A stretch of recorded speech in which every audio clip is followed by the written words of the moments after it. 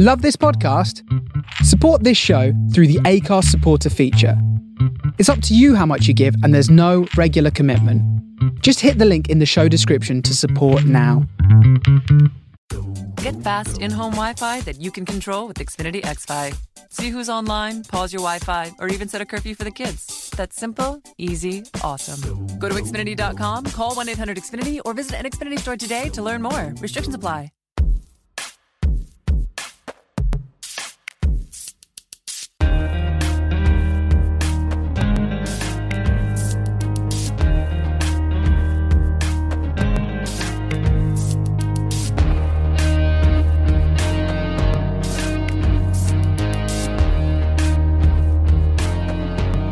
Greetings, podcast listeners, and welcome to The Last Line. My name is James Alban. Hope you're having a wonderful week so far. Thank you very much for joining me. If you're new to the show, then please do hit subscribe on iTunes or wherever you are listening to the podcast. We're available on Stitcher, TuneIn, Podbean, Castbox, and well, that's it. And leave us a rating and review. It goes a long way to support the show. If you're feeling extra generous, then you can head over to patreon.com/The Last Line to give me some money, where you'll be adequately rewarded for doing so. On this week's show, I sit down with author, activist, and former ecstasy kingpin, Shaun Attwood. Shaun's story is so unbelievable. It actually spans a trilogy of autobiographies, and there is just not enough time in an hour-long podcast to cover his whole story. Shaun moved to Arizona as a young man, and within a few years he had already become a millionaire on the stock markets, and through throwing massive rave parties, Shaun found himself becoming the biggest ecstasy dealer in the state of Arizona. Years after giving it all up, Shaun's mansion was raided by a SWAT team, and he spent time in some of the toughest jails and prisons in Arizona. And while in jail, he smuggled out writings that were published online that exposed the terrible conditions that the prisoners were kept in under Sheriff Joe Arpaio. Since his release and return to the UK, Shaun has become a public speaker and talks to school children across the country to stop them making the same mistakes he has made. He also writes books and has a YouTube page where he answers all sorts of questions about prison. If you've got a question about prison or anything to do with the justice system in America, generally Shaun's your man. In our conversation, recording on the day of the royal wedding of Harry and Meghan of this year, we covered everything from life and violence in prison, corruption in the justice system, Shaun's book on making a murderer's Stephen Avery, and whether I would end up as someone's prison bitch. But first, we discussed mafia boss Sammy the Bull Gravano, who became Shaun's competitor in the ecstasy dealing game in Arizona, who, by all accounts, is not someone you want to be enemies with. So, Sammy the Bull got recognised by the mafia when he was a child. Someone had stolen his bicycle, and he tracked these guys down, and he just beat the crap out of them. And they said he fought like a bull, so that's how he got his name. Then I believe he went into the military, and he joined up into the mafia because they saw his skills on the streets as a hoodlum. And then when he joined the mafia, you got to do this ceremony where like they take you in a basement. Have you seen Sopranos or Goodfellas? Yeah. And they got like a card of a saint, and they prick your finger and you put blood on it, and then they burn the card, and they say if you ever betray us, like a murder, you're going to burn, you're going to be destroyed, just like that card. And he was allied with John Gotti, right, who later became known as the Teflon Don. He was running the Gambinos, but prior to them running the Gambinos, they actually conspired and succeeded in taking out the boss of the Gambino crime family. Now, there's 5 Italian mafia main families, and to kill a boss, it's got to be sanctioned by the Mafia Council. So they did this without the sanctioning of the council. And if you do anything like this, basically it's the death. To kill a boss, it's the death penalty under mafia law. But they did it anyway. They had guys in huge Russian hats and these like fur trench coats. Yeah. They whacked the boss outside of his favourite restaurant, which was Sparks Steakhouse in London. And then they took over.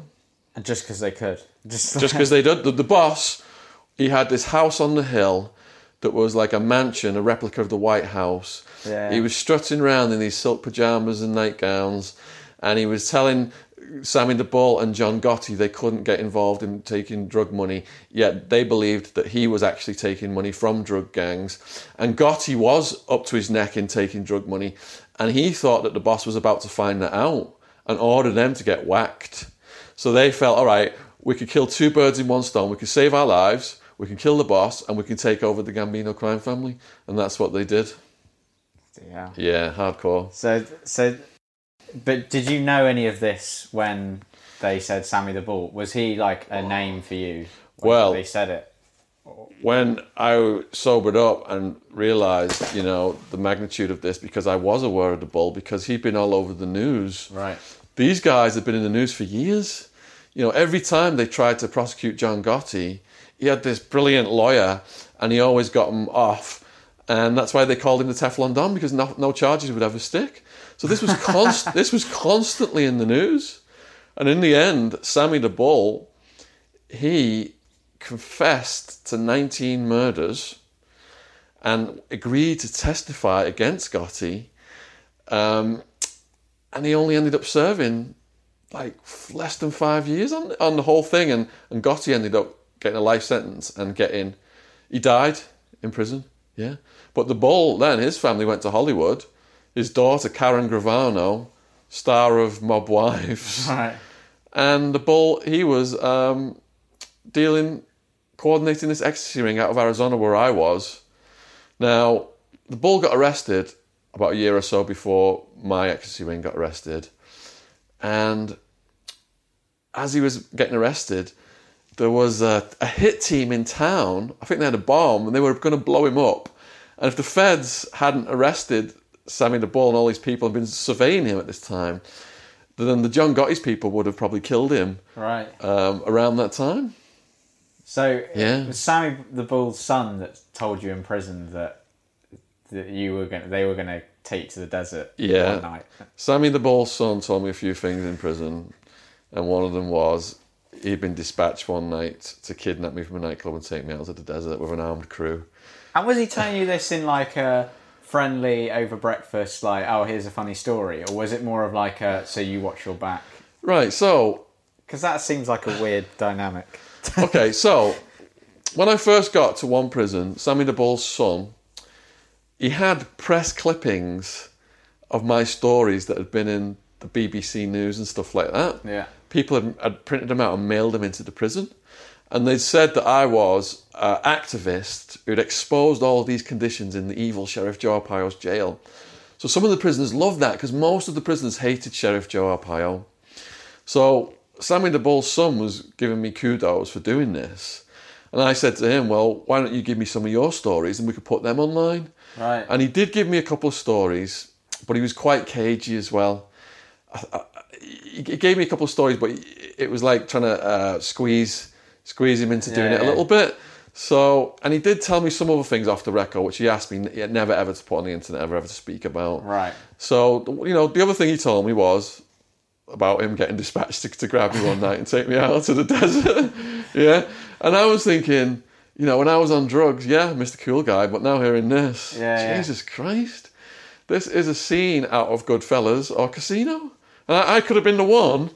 Remember with Joe Pesci's got the guy in the trunk and the baseball bats, and that kind of scenario could have been happening. So going back to you say no to Sammy the Bull. I said no to his people. You said no to his people. Yeah. And then that creates a sort of a riff, a feud. What happened was Sammy the Bull's people knocked the teeth out of my top salesperson. Right.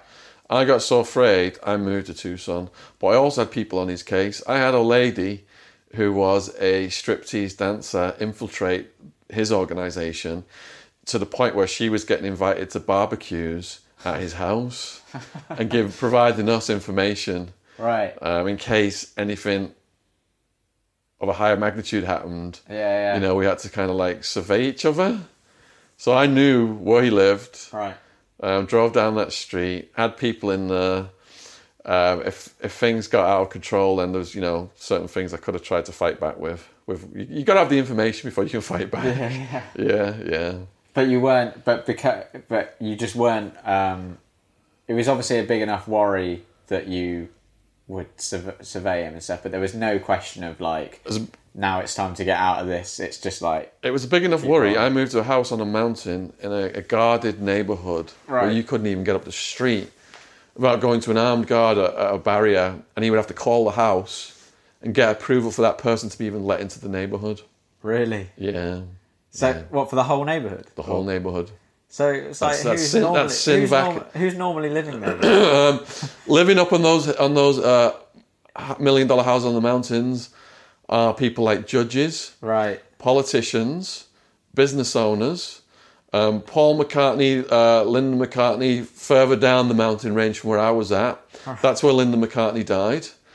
And the head of the Bonanno crime family, the old school head, Bill Bonanno, who The Godfather was based on, a lot of his exploits, he was living up there as well, in those mountains in north of Tucson. Yeah. So, to everyone else, what are you? So you're just saying you're a stockbroker to everyone else living in the neighbourhood, or does no one talk? Or right. So in that neighbourhood, you had such a large area of land around your house. Right. You know, I rarely ever saw any of my neighbours. I see. Okay. Now, the real estate person who got me that house, I presented myself to her as someone I'd actually flown over from the UK, got ID and credit in his name, and put money in his name. So I got the house in his name using the resources, laundered money that I'd put into his name. Right. Yeah. And that was your friend, or that I would fly people out from my hometown, want a free holiday in Arizona, and that's how I laundered money. I would open bank accounts. I would get credit in their names, credit cards, rent cars in their names, and buy cars in their names. Yeah.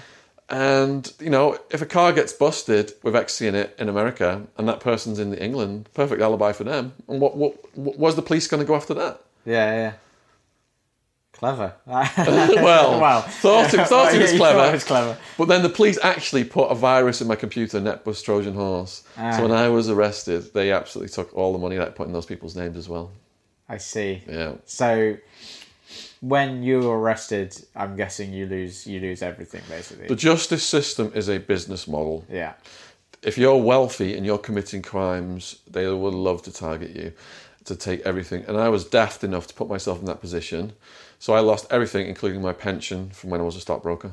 Really? Yep. So even the money you made legally, Yep. Because it's just all... If you commit a crime, you open the door to the authorities taking everything in America. And is it the same here, do you know? Or... We are slowly following the American system. We're 5 to 10 years behind. Right. Because what I wanted to ask you about as well is, and I don't know how much you'll be able to necessarily speak to this, because obviously you haven't been in prison over here. Yeah. Because what strikes me when you watch your videos and when you read your stories is how violent the American prisons are. Oh my goodness, yeah. Is it like that here, or like if I got locked up tomorrow, I don't know what for. Let's say I'm innocent. Am I facing the same sort of level of violence? Or obviously it depends on what you do. All right, so I've got this Unilad video going viral right now. And people saying, this doesn't happen in prison in the UK, blah, blah, blah, blah, blah, blah, blah. And I think in America, things do go to more extremes. Right. So, like, rape's so common in America. You've got to go to a rape class now to get taught how not to get raped, which is a complete waste of time. And the violence in the Arizona prisons, I think in the 1980s, there was a TV program like 60 Minutes or something. And they said that basically Arizona prison was like the deadliest square foot of land in the whole of America right now was Florence prison, Arizona, something like that. Yeah. People getting killed, people getting beheaded with shovels from work crews, just gang rapings and all this stuff. Then came like proper like 21st century prisons with like warehousing people and high tech and cameras and all that kind of stuff. But those guys, the private prisons, they want to keep the overhead down. So they've only got a couple of guards watching the inmates, keep the costs down. So Aryan Brotherhood prison gang has complete control over who lives and dies. Yeah. And the drugs thing, most prisoners are in there for drugs. So it's the best customer base possible for the gangs. So the priority of the gangs is the drugs business. And there's so much money in it. They've got guards bringing it in. They've got drones bringing it in. They've got visitors bringing it in. The prisons are completely flooded with drugs. Right. Yeah. Now, in the UK, I've spoke to the prisoners. I do talks here. They said it's the same. It's completely flooded with spice right now because spice doesn't show up in the P test. Right. And the P test is used as the carrot and the stick. Guards know everyone's high. If they don't like a prisoner, P test him, take away his privileges, visits, store. I'm getting the feeling that it's not as deadly UK prison as the US, but anything can happen in prison at any time. All it takes is for you to have the wrong cellmate, to have a psycho guard that doesn't like you, to be in there for an offence that the prisoners don't like, a KOS offence, kill on sight, sex offences, crimes against women or children, and things can get very nasty very quickly. In the last year, over 100 prisoners have killed themselves in the UK prison system. Murder and suicide are at an all-time high, and we've had about 5 riots in the UK prison system as well. So they're breaking it down here on purpose so that they then say the state system's broken, the solution is privatisation. That's what they did in America. That's where all the money is. And that's how the politicians and corporations make their money, by privatising. Right. Yeah. So you think they're just letting it slip so that they can... Yeah, absolutely. You break it and create a crisis, and then you offer the solution, which you make the most money off. And it's not a solution, really. In reality, it doesn't make the prisons any better. No, because in America now, you've got the private prisons paying to tighten drug laws to keep weed possession illegal. Because the highest arrest category, one of them, in the history of criminal justice in America, to fill these private prisons was weed possession. Almost 1 million arrests a year. Yeah, pedos, murderers, rapists, prisons were built for them. They're a minority of the prison population now because of all these millions of people in prison for low-level drug use, mostly weed possession. Average arrest I saw, black kid, Mexican kid with a little bit of weed, 2 to 5 years. And then once you're in prison, it's easy to get hooked on the harder stuff because the prison's full of 90% of the prisoners shooting up heroin and crystal meth. Yeah. 2/3 hepatitis C from sharing dirty needles. And then when it's so violent, it's not sort of surprising when you think, they're looking for an escape or... Well, the young people come in, they're terrified. They think they're going to drop the soap and they're going to get raped and they're going to get punked and turned into prison prostitutes. And some of them do. They see that happening. And they think, if I don't join the gang, I'm going to end up a prison prostitute. What choice have I got? Yeah. So then the gang tells them to go and kill someone. They add more time onto the sentence. They give them neo-Nazi tattoos, swastikas on their foreheads. They know when they get out they're not going to get a job with a swazi on the forehead. So from both sides, the pressure is on the young people to become institutionalised. The gang knows if we institutionalise them, they're going to keep coming back to us. Yeah. The prison knows if we don't give them any rehabilitation, job skills, educations, if it's drug and gang infested mayhem, they're going to come right back to us. And as soon as they come right back, $50,000 a year of taxpayers' money.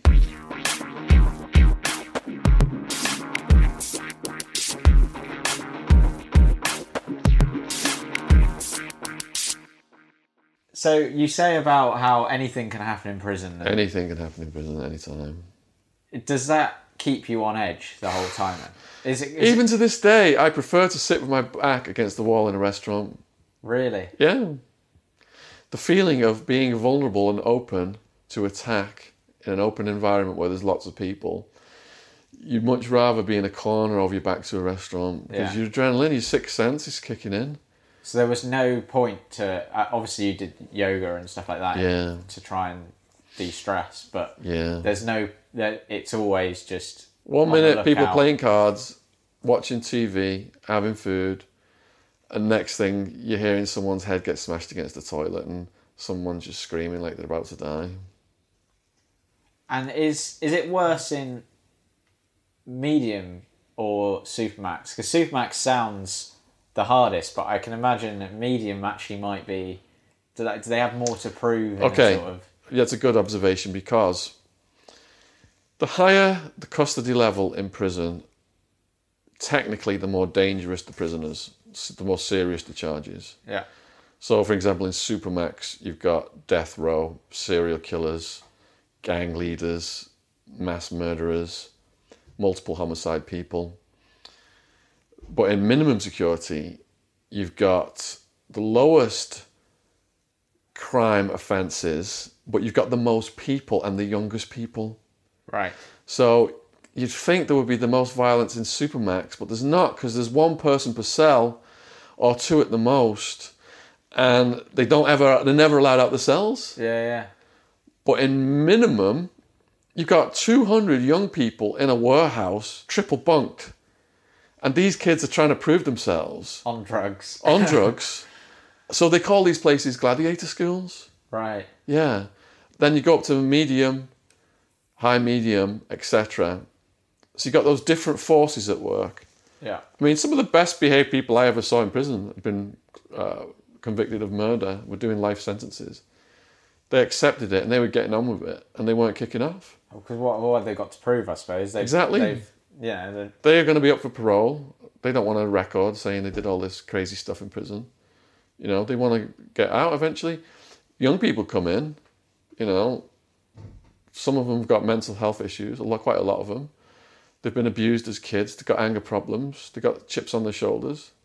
You know, person walks past them, what are you looking at? Nothing. You're calling me nothing. Bam, bam, bam, bam, bam. Just like that. Yeah. You have to fight back, don't you? You can't not fight back. If you're going to prison, they explain to you, if you don't know it already, that if someone hits you or calls you a punk or calls you a bitch, you must start swinging, or else everyone is going to attack you from your racial gang. But then you're caught in a catch-22 in a way, because you have a fight, then you get into trouble and potentially more time. And so you can't win. It's a no-win situation, but strategically the gang will allocate an area of the building for fights. Right. That the guards, it's the least observable part for the guards. So, for example, in Sheriff Joe Arpaio's jail, in those pods, it was under the stairs, guard towers here, stairs here, and then there was a cell under the stairs. So the view of the cell under the stairs was kind of obstructed by the stairs themselves. Yeah. So that's where two people would go if they had a beef. Okay. So two people got a beef. Gangs don't want people jumping in on their sides because that causes a riot. Yeah. Then the whole prison gets locked down for days and it stops the drug business. So the protocol is, if two people have a beef, they go in the cell under the stairs, have a fight, the beef is squashed, and you see them sometimes having a smoke and having a hug at the end of the fight. It's routine. Right, yeah. So in a way, it's sort of, it's like a honour-based system in a way. It's kind of like, you sort out your problems, you deal with that, and then you move on. And then you've got your honour back. Yeah. You've stood up, you've showed heart by having a fight. Even if you lose, you've showed heart, you've got your honour back. Life goes on. Right. But there are some people who won't let that level lie. Yeah. And will come at you with a shank, or wait till you're in the shower naked and do something really dirty. So, or they'll bite one of your fingers off, or they'll try and pluck your eyeball out. So it's not as simple as just like, let's go have a fight. No, there are people in there who will go to extremes. People that have got no limits. Yeah. Yeah. So you took up yoga in the prison? Yeah, yoga and meditation helped me get off medication and learn to get my anxiety under control. That was an anxiety that I didn't understand, that had driven me throughout my life to self-medicate with drugs. Right. And I saw something, you said you believe in karma. Yeah. And I was just wondering, not to question your belief in it, but just wondering how you believe in karma in a prison where like horrible violence is going on and the guys just sort of get away with it. How does that... Okay, so I brought my incarceration upon myself through my poor choices. I was worth a couple of million in the stock market. Didn't even need to be doing the drugs. but I thought I was a character out of a movie, and my ego was huge. So I brought all of those consequences upon myself. That was my karma. Yeah. My karma was I harmed American society. So now I'm trying to restore my karma by talking to young people in schools and colleges in the hope they won't make my mistakes. Yeah. And has that belief helped you to get through all the pain's the wrong word, but you know what I mean? You feel really guilty for letting society down, letting your family down, letting your loved ones down. It's a huge weight. And trying to restore their faith in you takes work. Yeah. You know, if I'd have got out and gone back to drugs and living that wild lifestyle, my parents, it would have really done them in, you know? So I feel really lousy for what I caused them. And I've tried to work diligently to restore their faith and the public's faith and balance my karma out from the harm I caused. Yeah. And I saw you were in a BBC show, The Big Questions. Yeah. And you were debating the death penalty. Yeah. And obviously that sort of came up about how because you've rehabilitated, you can go and help school children by telling them your story. Yeah. Whereas if, you just got death penalty, it's like, well, Yeah. And I just thought there was a really nice moment where a primary school teacher put his hand up and was basically backed you up and supported you. Yeah. And I just thought it was a really nice moment. There's not really a question there. That's just I just thought it was really nice. Yeah. So, yeah. Well, I was for the death penalty until I went through incarceration. I thought if someone kills my family in cold blood, I want those people to die. Right. But once I saw the reality of what happens, they reckon about a third of these people on death row are innocent. Yeah. My lawyers got one off death row. Prosecutors, detectives have got pressure on them to solve these murder cases. Typically, they'll grab a black guy or someone with some criminal history. The governor will fry that person in the electric chair just before he's getting re-elected to show he's tough on crime to get more votes. Yeah. It's a really sick, racist, corrupt system whereby people use the most poor and vulnerable people in society for their own political and career ambitions. Yeah. That guy my lawyer got off, the state of Arizona knew he was innocent, and they suppressed the DNA. They lied about the bite mark on the victim, said it matched his teeth. They paid an expert witness $50,000 to say it did when they knew it didn't. And even after they knew, they didn't even give him an apology. And they would rather execute an innocent person than all of their careers and their reputations unravel. So there are bigger psychopaths working in the justice system than the guys behind bars. Yeah. So humans make errors and there's corruption, and when it comes to human lives, it can't be trusted. People find excuses to kill other people constantly, and to be lopping women's heads off in Saudi Arabia for sorcery and witchcraft. Yeah, which the guy you were debating had no answer for at all. It was like, you can't have one thing and not the other, really. Exactly. It's all lumped into one thing, isn't it?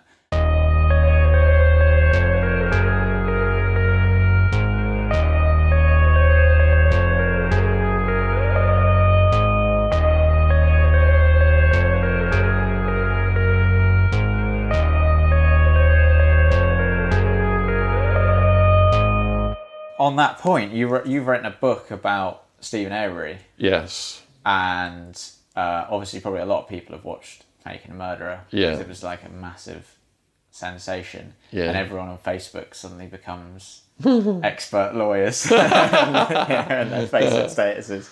But I just wanted to know what your sort of take on it, because I haven't read the book.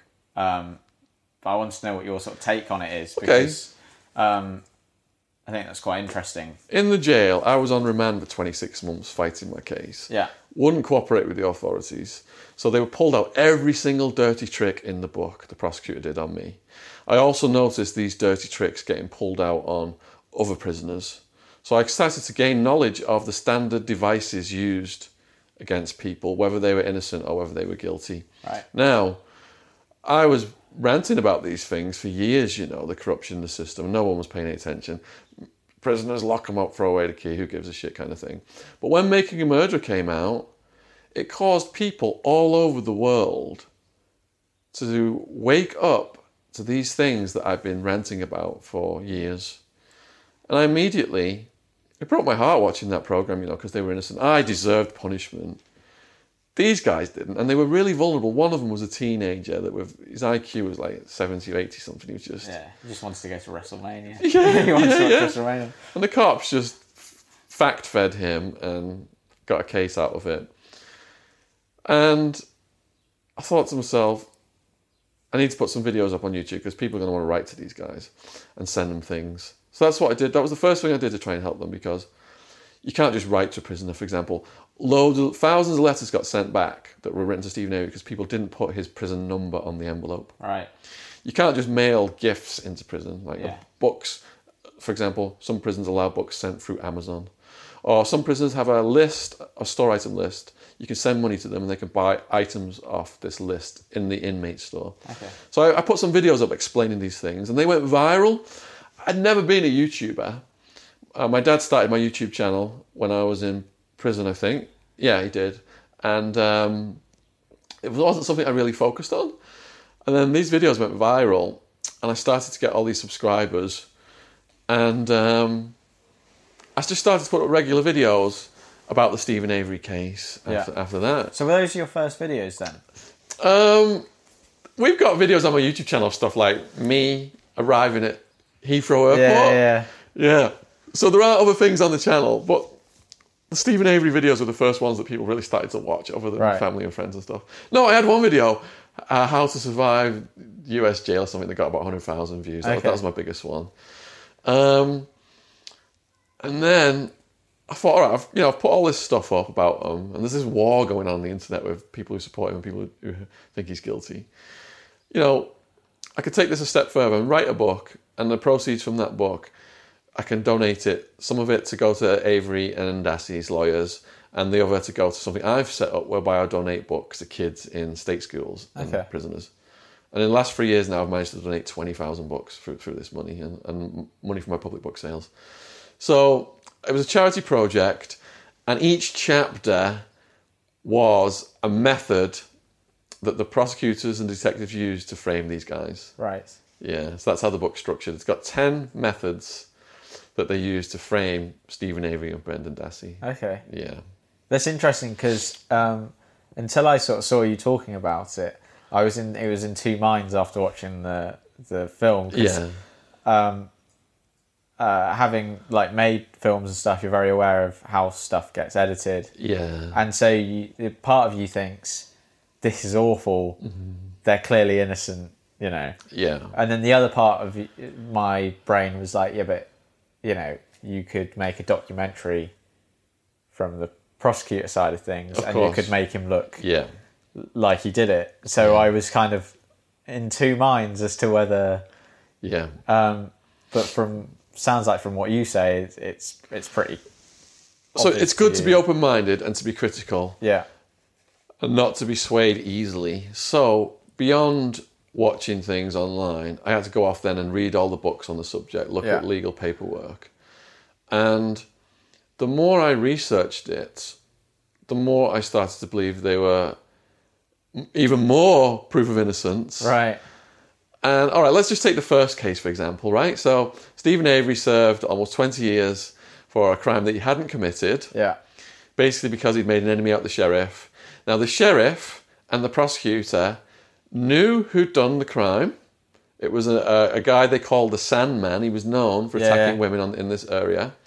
So when evidence came to light that the Sandman had done the crime, the detective and the prosecutor told their own staff members, we have contacted the Sandman's probation officer, and on the day that crime happened, the attempted murder and the rape on the beach, the probation officer told us the Sandman was with him on that day, so he couldn't have possibly have committed this crime. They completely fabricated that to keep Stephen Avery an innocent man in prison. That's pure evil. Yeah. So it's not a leap to think that when they're going to have to pay him loads of money is... that they're going to set him up again. But that's too hard a leap for some people. Some people say on the internet, oh, they can't be that corrupt anymore. Nonsense! corruption is part of human nature. Yeah. Does human nature change? Yeah. Human nature does not change. So I mean, you only have to look at the Brendan to think there's something going on Brendan here. Dassey. Because how it's such a leap that he's involved. You know, Stephen, you could sort of. Obviously, there's a lot of things that don't add up, but there's parts of it that you're like, okay, maybe if you piece this thing to this thing, and you know, it's a bit connect the dotsy, in a weird way.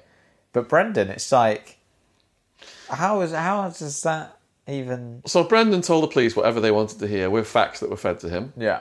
So one scenario was that she was chained up, tortured, raped, stabbed, all this stuff in this room, which the police went with.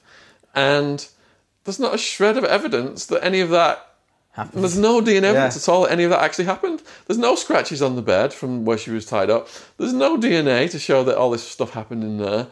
It's completely obvious that nothing happened at that crime scene. And they'd have to be amazing cleaners to remove any That place trace. was so filthy. Yeah. So they found some slugs and they said, look, here's a bullet. Obviously they did it. There's a bullet. There was bullets all over that scrapyard from them shooting at cars, shooting at possums. These are like shooting folk. Oh, honestly, it is absolutely insane. So, what's the evidence against Stephen Avery? Well, her bones were in Stephen Avery's burn barrel. That's strong evidence until you learn there were bones in the Dassey burn barrel. There were bones in another location nearby. There's bones all over the bloody place. So obviously, if she was burnt at one location, the bones would be there. She was moved. Yeah. And the bones were scattered. And the murderers obviously knew Stephen Avery would be such a high-profile target. It was so easy just to nudge the police in that direction. So you think it was someone else murdered her and then knew that Avery would be a good target? You don't think it was... Because there's some people that think the police, you know, did it and then dumped it in. Or I they think found her and the murderer or murderers used the police. And then the police, once that was set in motion... Remember earlier I described this big bureaucracy that just slowly comes at you and you can't stop it until it smothers you to death. Yeah. Once that bureaucracy is in motion, they... believing some of them perhaps that Stephen had done it, others perhaps couldn't care less whether he'd done it or not, but just wanted to nail him after everything he put the state through. They then proceeded to commit their own illegal activity to frame him because they had absolute immunity. When you have absolute immunity from your actions, prosecutors and detectives, you have no consequences for framing people. Yeah. So at the end of the day, if that's the most powerful thing to do is to frame someone, you can do it easily. You're going to do it because you're not going to suffer any jail time for what you did. Yeah. Yeah. So they saved themselves not only the tens of millions that Stephen was going to get, and the first check was on the governor's desk, you know, as they were snatching him, but also now they won't let them out because if they did let them out, all those illegal tactics that they used and that crime lab which did some dirty results, all the other prisoners who've been processed by that crime lab and by those detectives and prosecutors, they're going to file lawsuits. It would bankrupt the state of Wisconsin. We're talking now not tens of millions, we're talking billions of dollars. It would bankrupt the state of Wisconsin. So they are putting millions more of taxpayers' money now, the state, into saying that they are absolutely guilty and we should never ever let them out. They're a threat to society. So they'll never get out. Well, you never know. The federal court system is separate to the state court system. Okay. They do have a chance of getting out through the federal court system. And I originally said, because people who thought this was obvious that they were innocent at the beginning said, why aren't they getting out tomorrow? I originally said on my YouTube videos, it's going to take 2 to 5 years after the premiere of Making a Murderer for these guys to get out if they are going to get out at all. Yeah, so I still think they got a chance. Okay. Yeah. So it's not as bleak as It's political, you know. If these guys who framed them, if the sheriff and the governor of Wisconsin, if they get booted out at their elections because they won't let Stephen Avery and Brendan Dassey go free, someone might come in who's more amenable to doing that. It's all political, It's all financial. So the people of Wisconsin get out and campaigning on the streets and start showing these people that they are going to get kicked out of the next elections, because that power at the voting booth is paramount. You know, I was putting these videos up, I wrote the book, I left it at that because I had to move on with doing all my other projects. But I've said everything I need to say in the book, Unmaking a Murderer, if you want to understand why these guys are innocent, 100% innocent, and it's on Amazon worldwide. Were there people that weren't happy that you'd written the book? Yeah, I got invited to go on a Reddit group, Stephen Avery is Guilty Reddit group. I didn't quite know what I was getting into at the time. Right. And I got on there and I got a barrage of questions. It was a time when I had the flu as well, and I wasn't really on the ball. Yeah. I'm not using that as an excuse, but so I got this barrage of questions, and these guys could tell you which way Stephen Avery tied his shoelaces on Halloween, the night of that crime. They could tell you, minutest little details from these guys' lives. Yeah. But none of that affected the bigger picture. So because I couldn't say which way to... he tied his shoelaces, on some of these answers, they thought I hadn't done my research and I was full of baloney. But those 10 methods that they used to frame those people, which I experienced myself, I'm not innocent, I deserve to be punished, but I saw the tricks the prosecutors pull. I saw innocent people get sidelined by these tricks. Those tricks are universal. They're happening all over America right now in the justice system, and I stand by my book, and I thoroughly believe these guys are innocent. And those tricks, I've detailed them. Yeah. And that, that's the end of the story as far as I'm concerned. Yeah.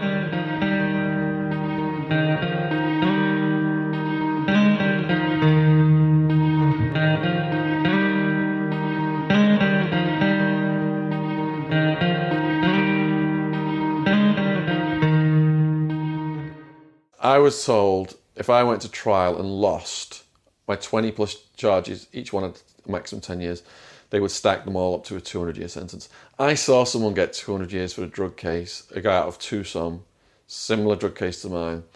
I think he'd refused to sign a plea bargain for 15 years or 20 years or something like that. He went to trial, he wanted to try and get 5 years or less. He rolled the dice. The dice, it's a bad idea to roll the dice and I was on. And he lost, and they gave him 200 years. But you'd never killed anybody.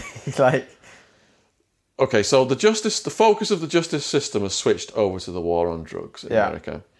So if they can hand out huge sentences, they get headline news, prosecutor gets a promotion, she might be running for political office. Right. It shows they're tough on crime and drugs. They're going to get more votes. There's all these other factors. Yeah. It doesn't matter, I'm not going to live to 200. That's not the point. This helps their careers. Yeah. Yeah. So they love giving out these huge sentences. Plus, if I'm serving decades in a private prison, for example, $50,000 a year, more money, every 10 years, that's $500,000. And taxpayers' money to the prison.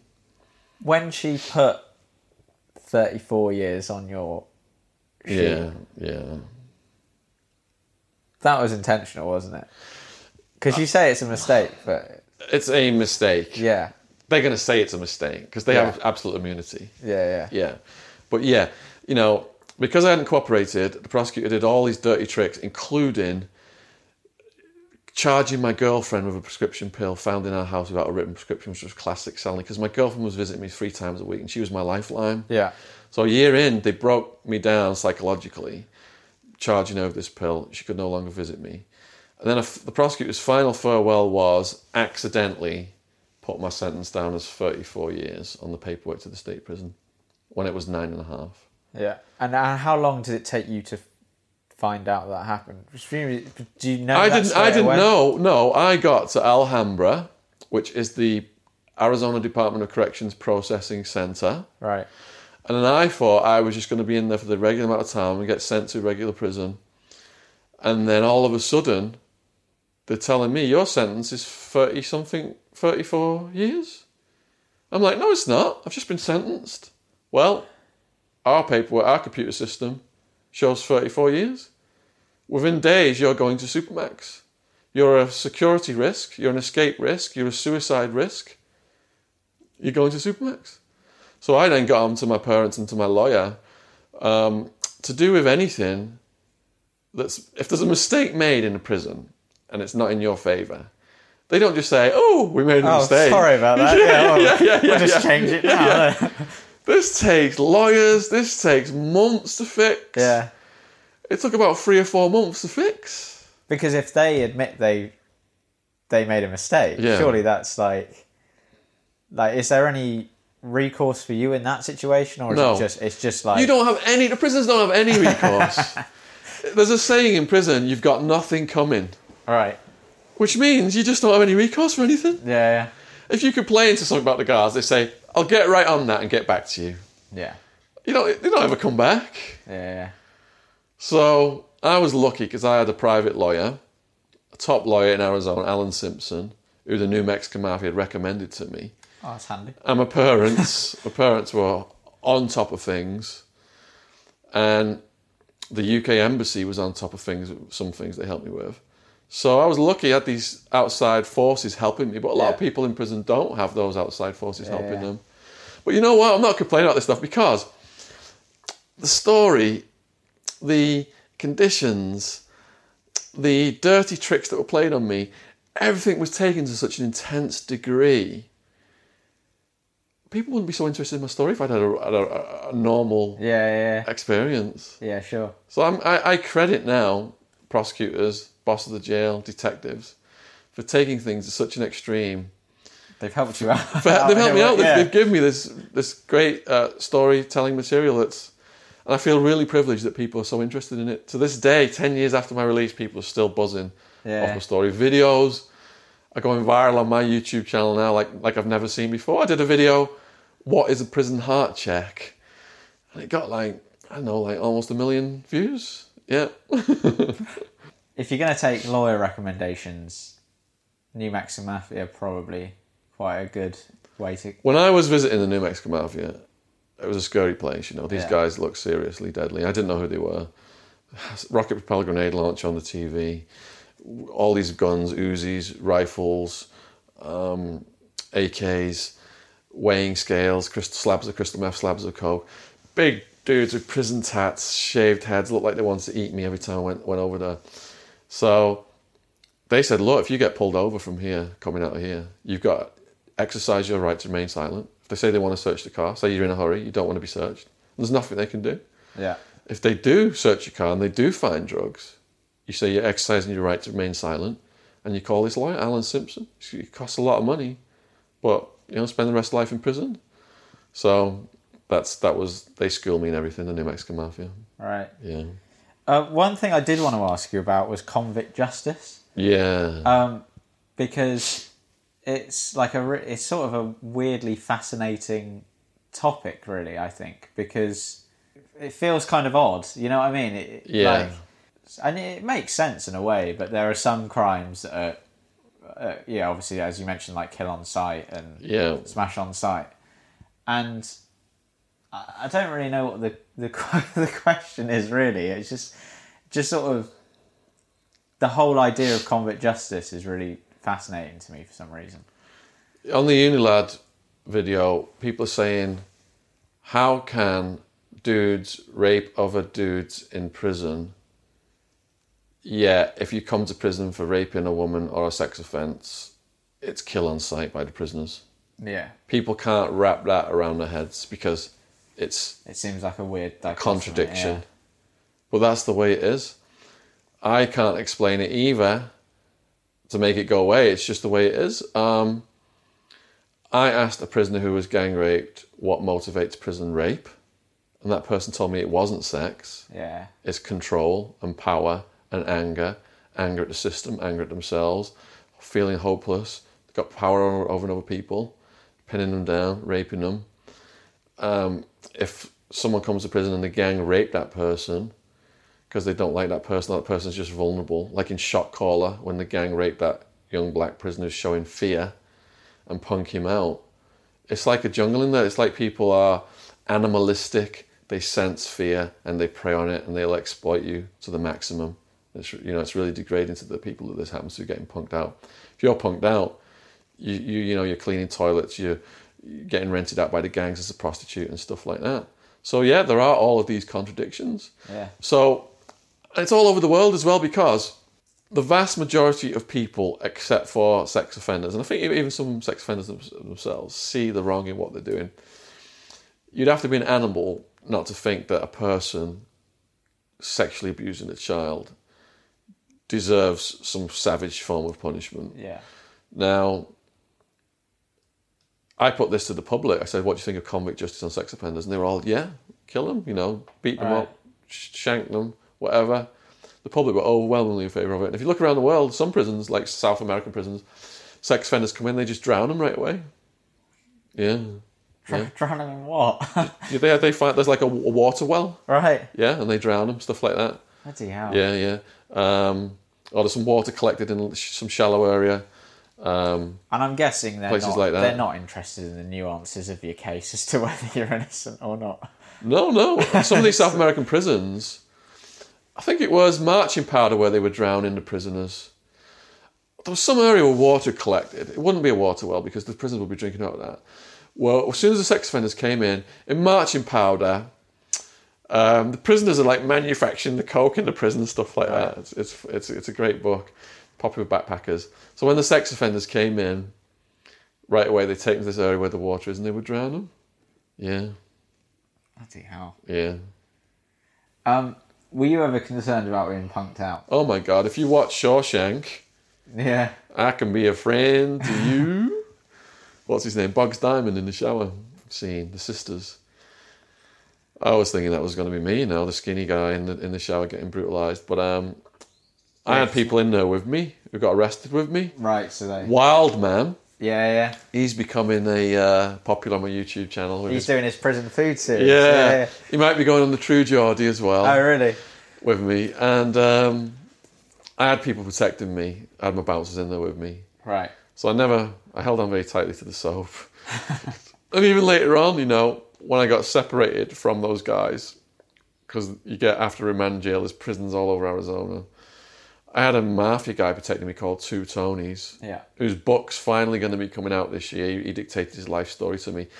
He'd left dead bodies from Arizona to Alaska. Yeah. So he's top of the respect. He's not harmed any women or kids. He's old school Italian mafia. Yeah, he just killed other gang. Yeah, if you've murdered rival gangsters, you're top of the respect in the prison. There's a weird honour to that, though, isn't there? In a sort of strange way, it's kind of like, well, he only killed other gangsters, so it's kind of like, you know what I mean? It's all right, really, in a strange way. They believe being in the mafia is like joining up for the army. You are a hired person to kill or be killed. Yeah. And if you don't outsmart your rival, he's going to kill you before you kill him. So they see it's killing a woman or a child. They're completely innocent people. That's got nothing to do with it. Sure. So by signing up to be kill or be killed, the people he's killing have also signed up to kill or be killed. And they accept that just like a soldier going to war accepts that. That's the way Two Tonys told me he looked at it. He was in the Navy, and he signed up as a Navy person to kill or be killed. And he viewed the mafia as the same. A lot of the guys in prison are ex-soldiers. A lot of my mates were ex-Marines. Really? Yeah, come out of the wars, they don't get help mentally. Yeah. Get on street drugs, end up in prison. My girlfriend said to me last night that, because we were watching your videos. Yeah. My girlfriend looked at me and she was like, you'd be someone's bitch in prison. Oh. I was like, oh, come on. You got to make alliances with the right people if you don't want to be someone's bitch. Yeah, it's not easy. It is brutal. Is it just sort of when you... Is it like the first... Is it more of a risk when you first enter? Yeah. So you can sort of not relax, but after a while, if you've... Two Tonys did a blog on this. I should post it as a YouTube video. The new arrivals are coming in. They're called the fresh fish. And the prisoners are like animals on the Serengeti, looking predatorially at these youngsters coming in. Who's the animals that are lame that we can take out, that are showing weakness? The guy shuffling in with his head down and he's looking at the floor. Or the guy who's coming in with a spring in his step, his chin up, he's got all tats all over him. Yeah. The guy who's coming in, looking down, he's got something to hide. We're going to get him. Yeah, so if you go in there and present yourself correctly, yeah, and if anyone tests you right away, you throw punches, you show heart, then you should be all right, even if you lose the fight. You just got to show that you're willing to fight, willing to stand up for yourself. You look like... I have no muscle on me at all. Like... Hey, I was in Tony's cell, yeah, and this tiny Mexican-American gang member came in with glasses, and he said he wanted to buy a book off me. And I said, look, this person sent me that book for free. You can have it. It was The Clash of Civilizations or something historical. Right.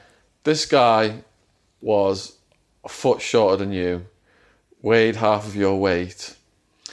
He was wearing glasses, and he just looked like a mellow, polite guy. Yeah. And he left the room, and Tony, because when the guy left, he said, look, you sure you want to give me this book for free? I said, yeah. He's like, look, I've got your back. I'm always ready to go. I've got your back. And he left. And Tony said, you've made a good friend now. Really? That's one of the deadliest motherfuckers in the Arizona state prison system. Because he just doesn't give up, and he's just like... Him and his homeboys were in a cell. They were high, and the guards busted them, and they all pulled out their shanks, and they stabbed the guards into pieces. Yeah, and left them all dead. Oh. The guards tortured this guy for years, and he lost internal organs and everything. It's the story was crazy. Yeah, but this guy was all the young gang members looked up to him because he'd earned his stripes.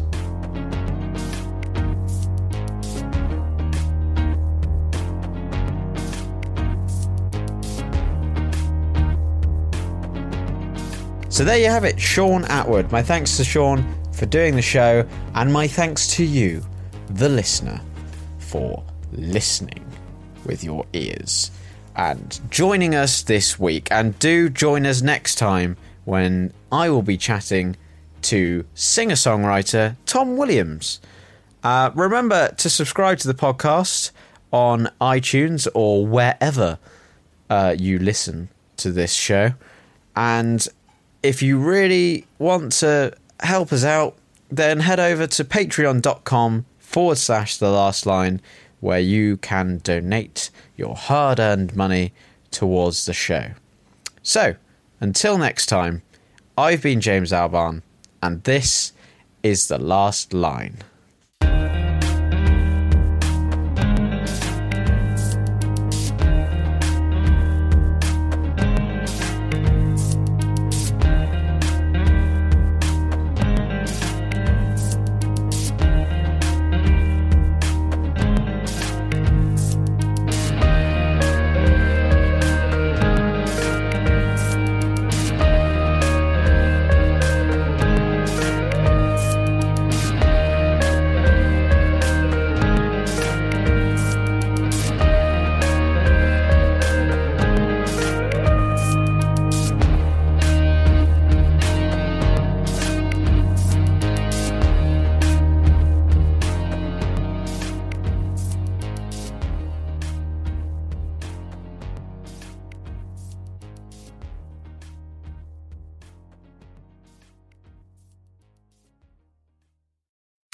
Get fast in-home Wi-Fi that you can control with Xfinity XFi. See who's online, pause your Wi-Fi, or even set a curfew for the kids. That's simple, easy, awesome. Go to Xfinity.com, call 1-800-XFINITY, or visit an Xfinity store today to learn more. Restrictions apply.